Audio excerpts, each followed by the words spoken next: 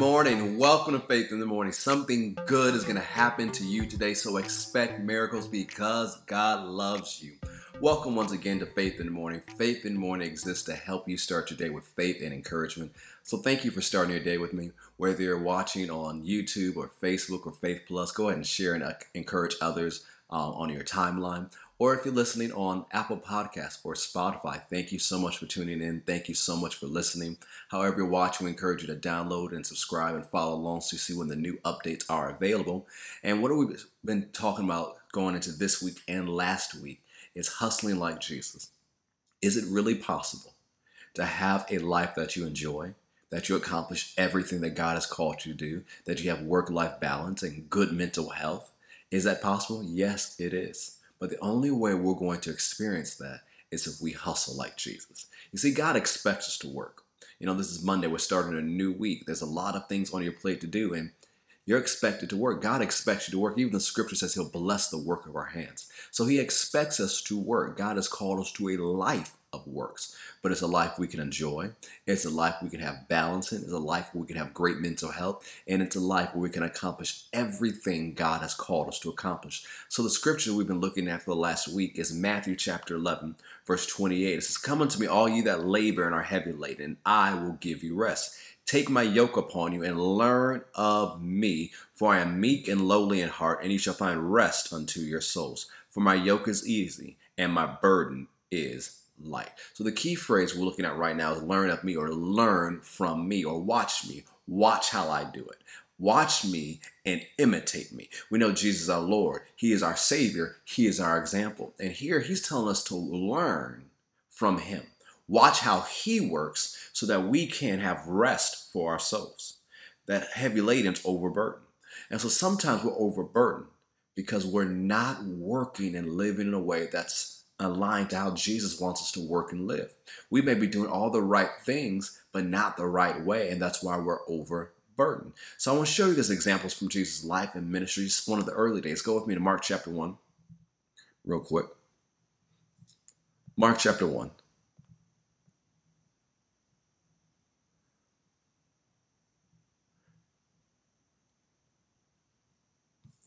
And so what happens here is Jesus in the synagogue ministers deliverance to a person. They're free from the unclean spirit. And it says in verse 28, "And immediately his fame spread abroad throughout all the region round about Galilee. And forthwith or immediately when they were come out of the synagogue, they went into the house of Simon and Andrew and James and John. But Simon's wife mother lay sick of a fever, and they told him about her. And he came and took her by the hand and lifted her up. And immediately the fever left her, and she ministered unto them. And at evening, when the sun did set, they brought unto him all that were diseased and them that were possessed with devils. And all the city was gathered together at the door.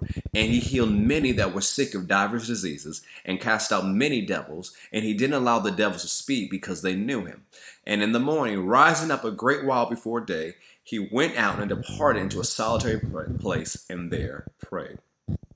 And Simon and they that were with him followed after him. And when they had found him, they said unto him, All men seek for you." Everybody's looking for you. "And he said unto them, Let us go into the next towns, that I may preach there also, for therefore came I forth. And he preached in their synagogues throughout all Galilee, and cast out devils." Now, what I want you to see here before we go for the day is that Jesus is having a great revival in the city. People are being healed. People are being delivered, to the point that Jesus ministers in the synagogue, goes next door to Peter's house, ministers healing to Peter's mother-in-law. She gets up. She's healed. And at the evening, when the sun set, the Sabbath is over, they look outside the door, and this whole area has gathered to the door of Peter's house. They brought all the sick. They brought all the possessed, and Jesus at the door ministering healing and deliverance to each and every one. He doesn't have to go out to the whole city. The city came to see him. And you think, wow, that's pretty amazing. He's like, well, most of us in our modern thinking say, yep, let's just stay here for weeks, months, maybe years. This is our new headquarters. We ain't going anywhere. We're going to stay here till the crowds dissipate. Hey, we have something great's going on here. We get the great, everything is working right. This is where we stay. And that would have been a good idea. It wouldn't have been a bad idea. It would have been an evil idea. We would classify that as a good idea. But what did Jesus do? He woke up early. before everyone else woke up. And it went away from everybody and prayed. And so by the time Jesus is still praying, people are waking up and wondering, where did Jesus go? He was here when we went to bed, because we're all gathering around the house. Where did he go? Where did he sneak by?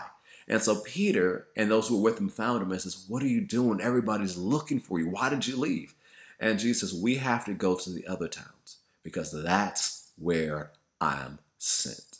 You see, to stay in that city would have been good, but it wouldn't have been God.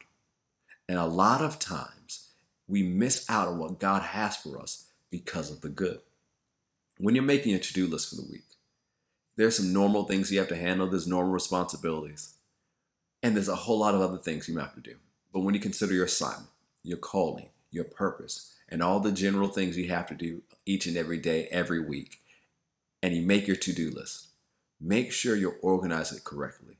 Make sure the good doesn't get ahead of the God. Make sure the good things you want to do don't get ahead of the God things that he's told you to do.